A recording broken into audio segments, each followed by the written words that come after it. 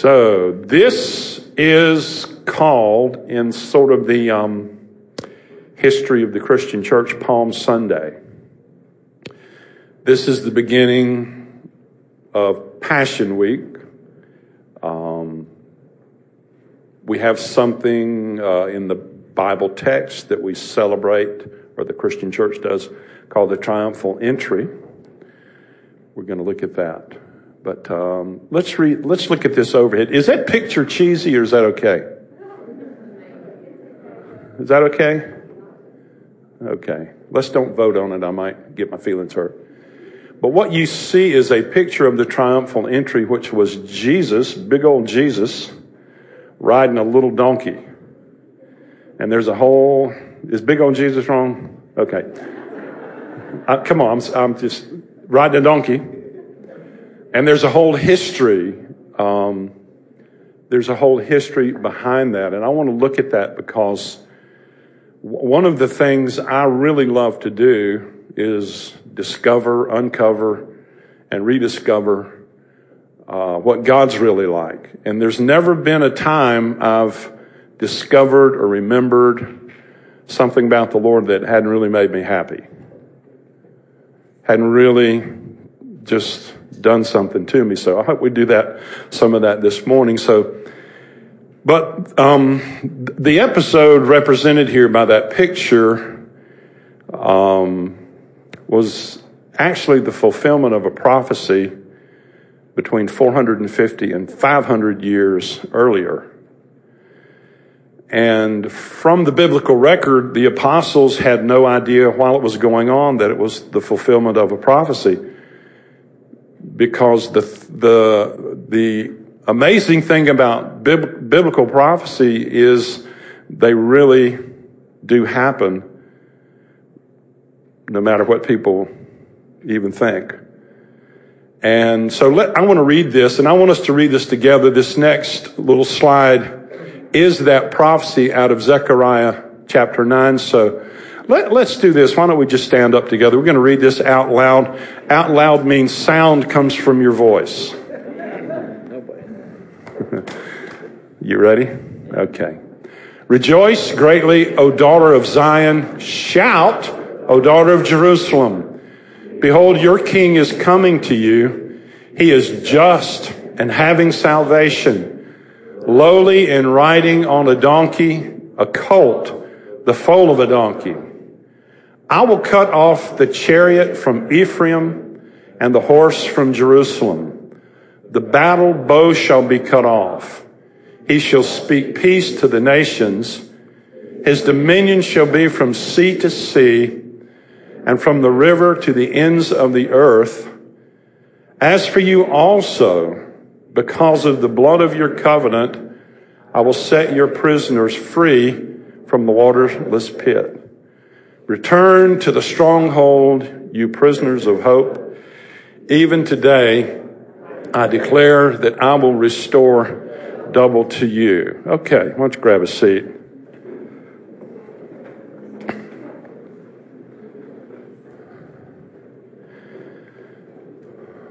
At a strategic time in Jesus' ministry, he did what we saw, both by the picture and by what we read. He rode a donkey down the steep pitch of the Mount of Olives and into and through the streets of Jerusalem to overwhelming acclaim.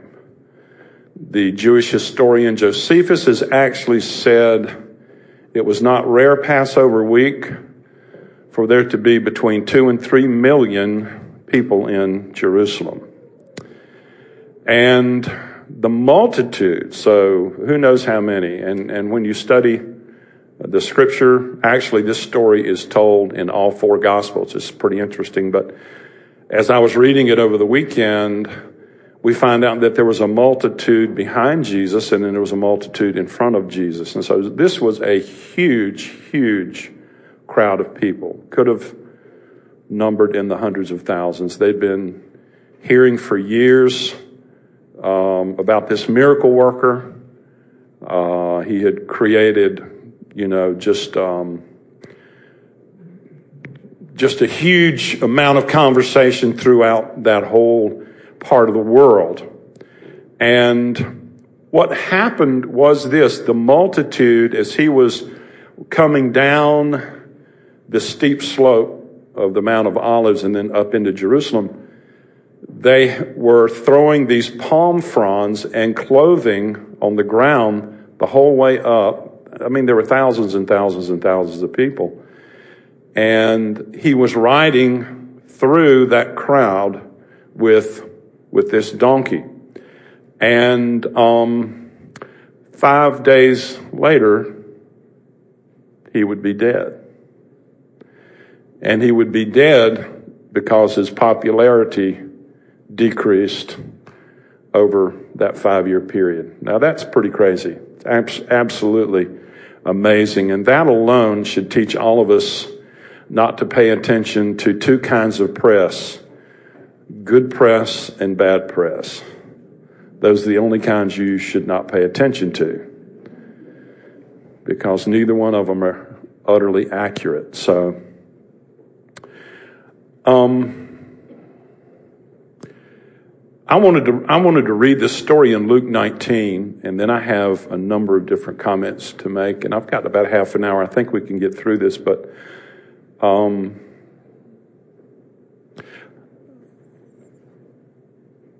want to do this first, though. Do we still have the verse up on the screen there? Yeah, you ought to leave that up there the rest of the morning. I think before I read the passage in Luke, I want to make some comments on that Zechariah 9 through 12 passage. And rejoice greatly, O daughter of Zion. Shout, O daughter of Jerusalem. Behold, your king is coming to you. Now, it's really a lot better if you read the Bible with someone else. If you read it with the Holy Spirit. Because I've read this stuff. I've been saved almost 50 years. I've read this how many times? But things begin to stand out to you that are very meaningful. Why would it be significant that they would write, your king is coming to you? And it's because every significant, important political figure or ruler expects you to come to them. You have to, hat in hand, show up at their office, at their desk, go through their protocol. But what you're seeing here is a different kind of king. You're seeing a completely different kind of king. You see a king who is willing to come to us. I looked for this yesterday and I couldn't find it, but C.S. Lewis has this, there's a C.S. Lewis quote about the nature of God, and I don't have it accurately, but I know the sense of it. He basically says, God is so humble and so kind and so good that he will accept us even when he's our very last choice. And see, this kingdom and Christianity, true biblical Christianity, is different from so much or even most of what goes on in the world. You think about the political climate. You know, Jesus is not one of these kind of leaders that we've been hearing about, both sides of the aisle and anywhere in between. He is completely different. He comes to you. He comes to us. The King of the universe comes to us. It's amazing. That really, really caught me. One of the problems with people in authority, and it's human nature, it's not, I'm not pot-shotting anybody, but the corruption that happens to people who are in charge. The old adage is power corrupts and absolute power corrupts absolutely. And one of the problems with power and being a powerful person or influential person is you insulate yourself from reality. Really, you insulate yourself. You have the capacity, the money, the resource to not live like everyone else lives. In other words, it's not It is a fact that our current Congress is not participating in Obamacare. They have something better. What's up with that? They don't send their kids to public school. They want to tell you what to teach your kids. They send theirs to private school. What's up with that? It's human nature. If I was a senator, I'd probably do it too. Think it was a good thing. I mean, but it's human nature. This is a different kind of leader. This is a different kind of king. And honestly, it's the kind of king everyone would want if they really knew what he was like, except for the people whose place he would take. Now, when you read the New Testament, you read the life of Jesus, those are the only people Jesus had any problems with, were people who were afraid Jesus was going to get their place, get their stuff. But see, we have a king, we have a leader that's not like any other leader. And you can't elect him. We can elect the wrong people. Who knows how many times we've done it. You don't elect Jesus king. He was born king. You can't make him king. You can make him king of your life. You do have that choice, but you don't make him king. He is king, but he's a different kind. And the gospel is not American. There's a difference between being a citizen of heaven and being a citizen of the United States of America. You see, when you become a citizen of the kingdom, you have fellow members in cultures, in races, in all over the world that you, whether you know it or not, have a closer tie to than you do have with fellow citizens in your own nation. We just don't see that yet. We don't really understand it, but that really is true. So we see, behold, your king is coming to you. He is just and having salvation. And when I think about him being just, that's really what everybody wants. I mean, you see all kind of organizations and groups concerned about their own crowd and people group that have been mistreated. What everybody really wants is real justice. So we have a king that when this thing is said and done, he will inaugurate a level of justice that has never really been seen. Now, and the amazing thing is he is not disconnected from the human condition. Actually, what our king did was participate in the human condition at the weakest, most dreadful, in the weakest, most painful, most dreadful way possible, because he knew that was the only way to do several things. One, it was the only way to crack open our culture and the world culture for God to really get in. It's a spiritual concept. But it was also so that we would know he understands who we are and what we go through. You see, he was incorruptible morally, but he experienced moral corruption on the cross. He understood every aberration of sexuality or fraud or deceit. He encountered, he experienced, he felt the burden, the weight, the sensation in some kind of way on the cross. He himself became sin for us. We have a different kind of ruler. Come on. And we haven't seen that about him sufficiently. It would absolutely revolutionize. It would cause us to love him dreadfully more. That's not the right, but I mean just so much more that he's amazing. He's just in having salvation. It means he's endowed with salvation. It means he can impart it. When you meet Jesus, he can impart to you a savingness of your condition. He has the capacity to reverse your condition. Whatever you're going through, he has that capacity. That's who your king is. He's been endowed. It's not honorary. It's participatory. You know, they're honorary doctorates. Then they're the ones you earn that are yours by right. He has salvation to dispense, to give away, not just to talk about. He can endue it. He can, when you get touched by the power of the Spirit of God, he has the power to reverse your condition in a moment in time or gradually.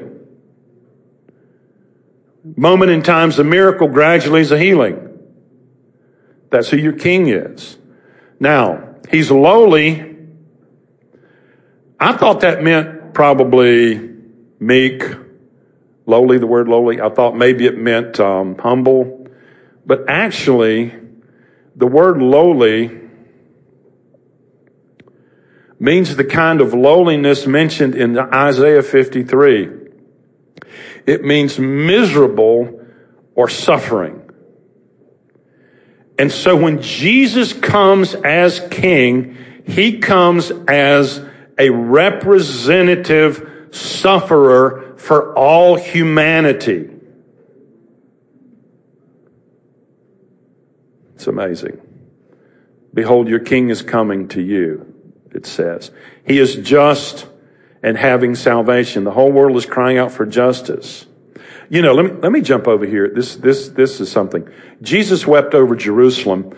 But when you see in the Gospels, I'll just be jumping around, this story of the triumphal entry, it also includes Jesus weeping over Jerusalem and Jesus cleansing the temple. All of those are part and parcel of this same story. But it says, as Jesus drew near, he saw this city and he wept over it, saying, if you had known, even you, especially in this your day, the things that make for your peace, but now they are hidden from your eyes. For the days will come upon you when your enemies will build an embankment around you, surround you and close you in on every side and level you and your children within you to the ground. They will not leave one stone upon another. Why? Because God's not good? No. It's because the human condition is rotten. And when he came to do something about it, there were people who didn't pay attention to him. Do you hear that? And so what's Jesus' attitude? Well, they get what they deserve. No. He's weeping. He's weeping because people who could have averted a disastrous future missed it because they didn't know who he was. Now, in 33 AD, whenever the date was, there was one person like that. There was one person, and if you did not know who he was, where he was, even if you were not like in that geographical location, you couldn't avert what was coming. But see, the glory of the new covenant is now by the power of the Holy Spirit. If people can listen to any single one of us, they can avert problems and difficulties coming their way. That if they miss that connection, it's going to cost them something. Is that making sense? If they miss that connection. Well, what are you saying, Robin? I'm saying Jesus' familiarity is a serious problem. I heard a guy speak on this last week, and it so spoke to me. Jesus' brothers missed who he was. How could you grow up in the same household with God and not know it? You can. That's the point. You can. You can miss. Well, one of the problems with people like me is at times it'd be real easy to dismiss who I am. You could come to a church like this and I could, John Mark could stand up and say, well, my dad, you ask him what time it is, he tells you how to build a watch. Which is true. But you could ask somebody else, right? You came to me. This is the way it works. But you could dismiss me when I may have something that would change your life. But because you are knowing me after your cultural concepts, instead of from a sensitivity to God and what God wants to do in your life, you could miss part of your destiny because you dismiss me. And it's not about me. I'm just being an example. I'm not trying to scare people. Oh, we better go to his church. We don't want to dismiss. No. But you need to be able to recognize God in a sense when he comes in a package you're not used to. He will do it. Trust me. Luke 24, road to Emmaus, he will do it.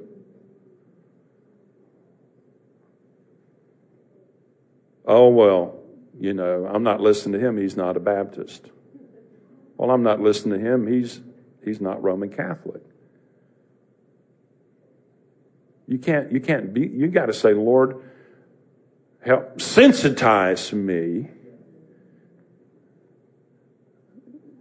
And it's the Lord's prerogative. He could send you somebody that fits all your prerequisites for who to listen to, but he probably won't. He probably just sends somebody who's available.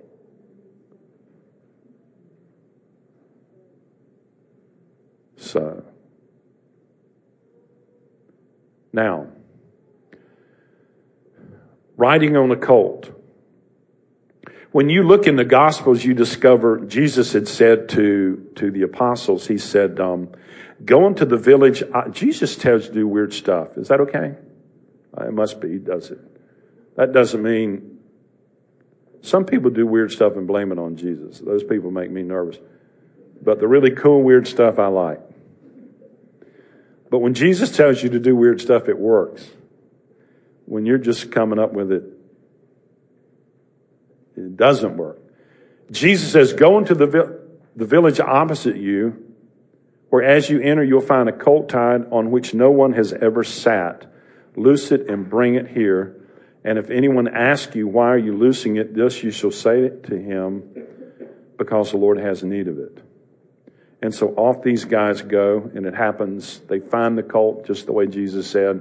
Actually, if you read all of them, it was actually a donkey and a young donkey. They got ready to untie it. Somebody said, what are you doing? They said, the Lord said he needed this. And they go, oh, okay. It sounds like a Jedi mind trick. Leave that alone. The Lord needs him. Take that with you, So really a Jedi mind trick, we find it first in the New Testament, right? Whatever. So,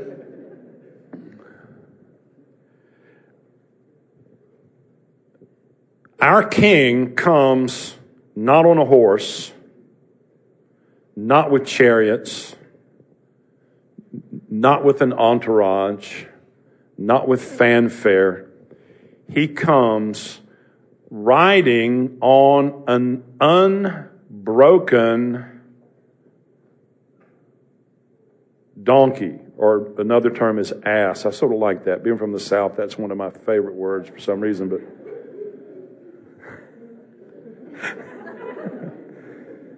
it's in the Bible. I'm using it.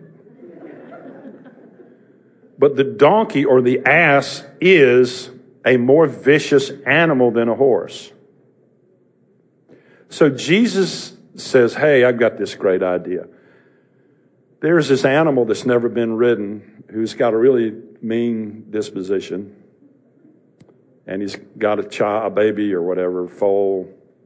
So really sensitive about that, Go get him, bring him over here. I think that's what I'm going to ride. Can you imagine riding an unbroken donkey? And you're a big old character. I mean, all the pictures show he was way bigger. I mean, he needed a big animal to ride. He was an adult male. And he's got his legs drooped over the side, and this donkey is going through.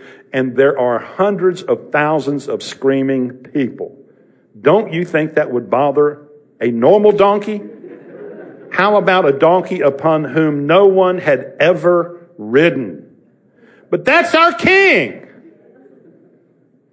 He is risky.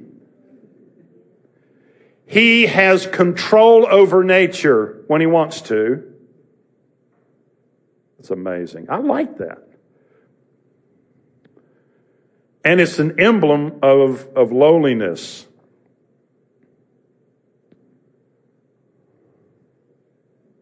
See, riding in a horse would represent a sign of earthly power and exaltation, not the mode or the substance of the kingdom of Jesus. And then we see in verse 10, he says, I will cut off the chariot from Ephraim and the horse from Jerusalem. You know what Jesus is saying? Jesus is saying, when it's all said and done, there will not be on planet Earth that kind of leadership anymore. That's really what he's saying. It hasn't happened yet, but his intent is to have a kingdom ruled by a monarch worthy of all creation. That's who Jesus is. He says, I will cut off the chariot. He's going to speak peace to the nations. And what that really means is he will say things that will cause nations to be at peace. There's a point where his dominion, it says there in verse 10, shall be from sea to sea and from the river to the ends of the earth. It's a description of a kingdom that has no end, that has no bounds, that is a just kingdom, that is a righteous kingdom. But the only way a kingdom could have come that way would have been through who Jesus really was and is, and how he came and what he did to make himself eligible to rule that way. His eligibility requirements weren't how many people willing to show up at a poll. His eligibility requirement was, could he live a sinless life in the midst of a corrupt culture? His eligibility requirements were, could he suffer unjustly, unrighteously, and never defend himself, never speak on his own behalf, and be willing to bear a horrible death for the salvation of the entire human race. Those were his eligibility requirements. He had to be more than born in the U.S. to run for office. That's our king. That's the one that cares about us. That's the one that's just and has salvation. Now, it goes on to say there in Zechariah, because of the blood of your covenant, I will set your prisoners free from the waterless pit. That speaks about the blood covenant. That there's a direct connection to Passover and all the covenantal theology you may have heard about. I'm not going to get into that right now, but the end result is I'll set your prisoners free. And verse 12, return to the stronghold, you prisoners of hope. Even today I declare that I will restore double to you. Let me just say this. When you see Jesus accurately, it's virtually impossible to be hopeless. Can I say that again? When you see Jesus accurately and know him accurately, it's virtually impossible to be hopeless. How many of you know what I'm talking about? He has the capacity to change. He has the capacity to release. He has the capacity to help you think straight. Because if you're hopeless, you're not thinking straight. Anyway, I wanted to go through that Zechariah portion because some of the picture of what kind of king we have is so different from human governments. If Jesus was in charge of Facebook, and everybody on Facebook knew him accurately, there wouldn't be near as many comments on Facebook, political comments. See, so much of what goes on there is and I don't fault them, but it's looking for human solutions and being frustrated at people other people may vote for that you don't think will provide that solution. Let me say this, none of them, no one on either side of the aisle or independent, will solve the deep conditions of the human heart. You know, the wonderful thing about Jesus is this: if he can bring you the kind of peace that it doesn't matter if you're in trouble. Because if trouble's not in you, it doesn't matter if you're in trouble. What I mean by that is, if the Prince of Peace is reigning, if you know him to the degree that you have that internal place of rest, it doesn't matter about your external circumstances. And you become the kind of people or the kind of person who can help other people who don't get it yet. That's really what we need to understand. We will go through things that have nothing to do with us whatsoever. We will suffer things at times that have nothing to do with us whatsoever. It's about somebody else. Are you willing to go through in your life for other people's benefit?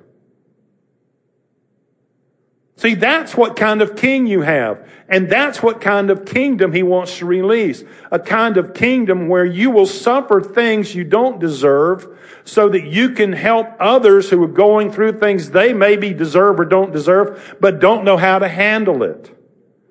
See, that's what it is to be a part of a community. And see, everyone in this room needs to develop community. You're not going to develop it here this morning. This morning you have an opportunity maybe to meet somebody you can develop it with. But when it's all said and done, most solutions in life don't happen in the counselor's office. They happen in a friend's house who helps you process your turmoil and speak into that turmoil in a way that makes it go away or subside. Part of being a real believer is having a community where you can process your life. You're not going to get it listening to me all the time. You should, but you're not capable of really getting with the program. No, I'm joking. You know, it doesn't work that way. We're here to say life is there. You have to still live it. You have to put into practice what you hear. You need a place to communicate it. And it's not on the phone with me, ladies and gentlemen. Because, you know, no human body has all the parts coming out of one central location. That would be a monster. I don't want to be a monster. No, the body of Christ is a many-membered body. People are joined where they're joined. It might be where they want. It may not be. You know, this whole thing about... No, I'm not going to say that. I caught myself. But let the Lord lead.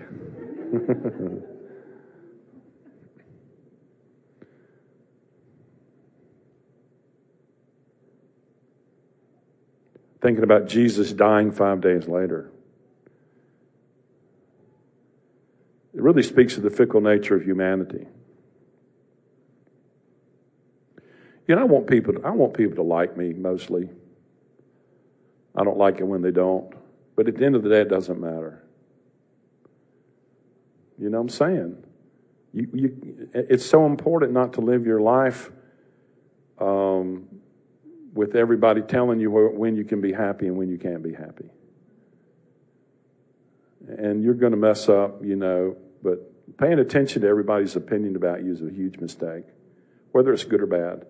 You really need to know the Lord. You need to get that from God. The fickle nature of humanity.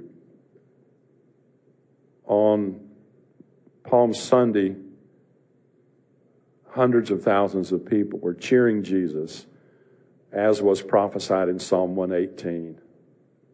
It's another messianic fulfillment. By Friday, those same people had been convinced that the best thing that could happen to Jesus was to crucify him. But Jesus said something in John 2 that I think we should all pay attention to. Verse 24. But Jesus did not entrust himself to men because he knew all men and had no need that anyone should testify of man, for he knew what was in man. Now, you have to trust people at certain levels. You know what I'm saying? It's just the way it works. But then there's this place where your basic foundational trust is in the Lord. John Mark mentioned it this morning. I thought that was a tremendous insight. If he had functioned out of insecurity and kept certain, I believe there were certain pushed through in certain dates, he would have lost the real opportunities God had for him. If he had been insecure, if he had not trusted God by saying no, he would never have the opportunity later to say yes to something God had for him. Does that make sense? You really need to know how to trust the Lord. It's important. Be established in his love. This may slip right by you, but the tree of the knowledge of good and evil is one tree with two different fruit on it, and original sin came from eating from that tree.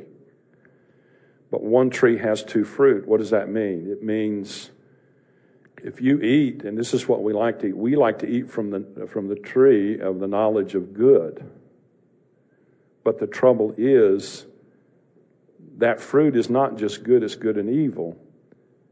Well, Robin, what are you saying? Well, what I'm saying is, you can't live by what you always think is good, because you really don't know. You just have a concept. And you can't always determine, when I'm saying evil, I'm not talking about doing evil. I'm talking about, and when you go through even difficult things at the hands of evil people, if you know how to navigate, you can get as much benefit out of that. Bad situation, so-called, evil situation, so-called, as you can through everything working perfectly for you. And that's a little bit connected to being able to recognize God in a situation. See, I don't believe God sends evil situations. I don't believe God makes people sick. I don't believe God does horrible things to people. But in our fallen culture, and I'm talking about world culture, there's some inevitabilities about bad things happening. But God can navigate you through those things. He can reveal things even through some of the deepest wounds and hurts you have that God didn't intend for you to have. Also provide a depth in your being to contain the goodness and mercy and power of God in a way that you would never have experienced if you hadn't gone through the negative encounter. What am I saying? I'm saying this. While God does not send that stuff, He is such an amazing King. He can do something for you in that place that would actually be better than anything else He could have done for you if that had never happened. That's the kind of King Jesus is. Isn't that good? Might be hard to see, but that's really good.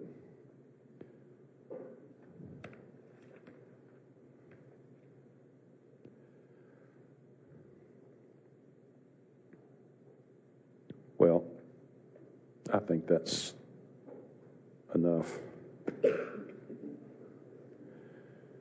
Everybody okay? How many of you like the Jesus I'm talking about? I was talking to Donna the other day, and we were talking. We were saying, we've known the Lord all these years, and it's like He's really still a mystery. The way He really is. But I've never ever found out He's worse than I thought. I thought about this when John Mark was talking about tithing, so this whole human condition. Chris Valentin said one time, he's pastors with Bill Johnson out in Reading. He said, no one ever asked me if I believed in tithing because they wanted to give more. I'll just leave it at that.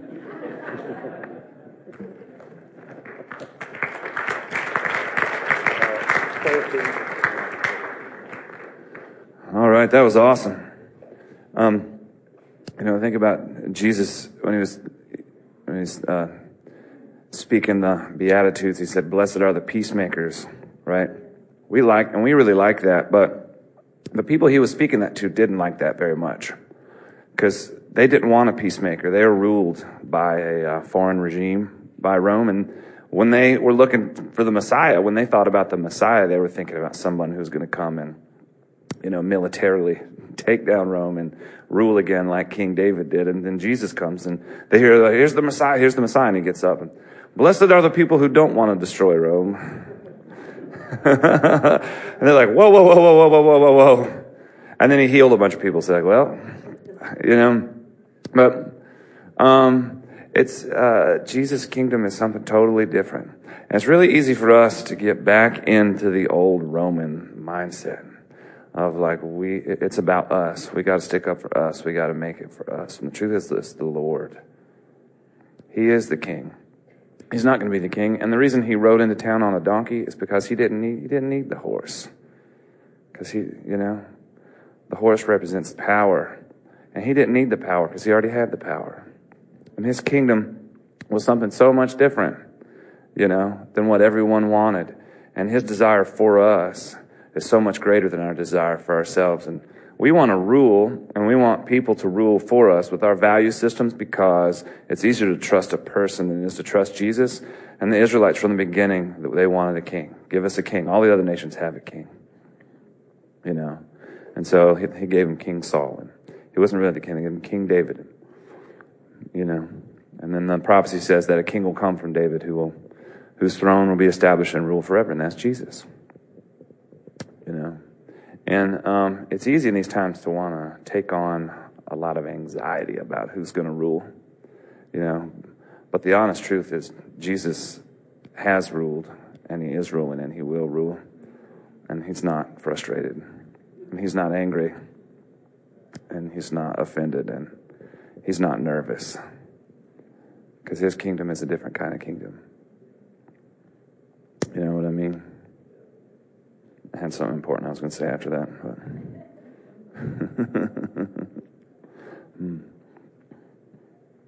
but it is. Bless you, Lord Jesus. We thank you so much, and we do. We thank you that you are our King, Lord, and we can be ruled. We can be ruled by you. Oh, man, and the beautiful thing is Jesus conquered Rome anyway. They wanted him to conquer Rome, and he said he wasn't going to. And then within a few generations, Rome fell anyway. Lord, and that's the beauty of the gospel, is we give it all up, and you do it anyway. So your way is better.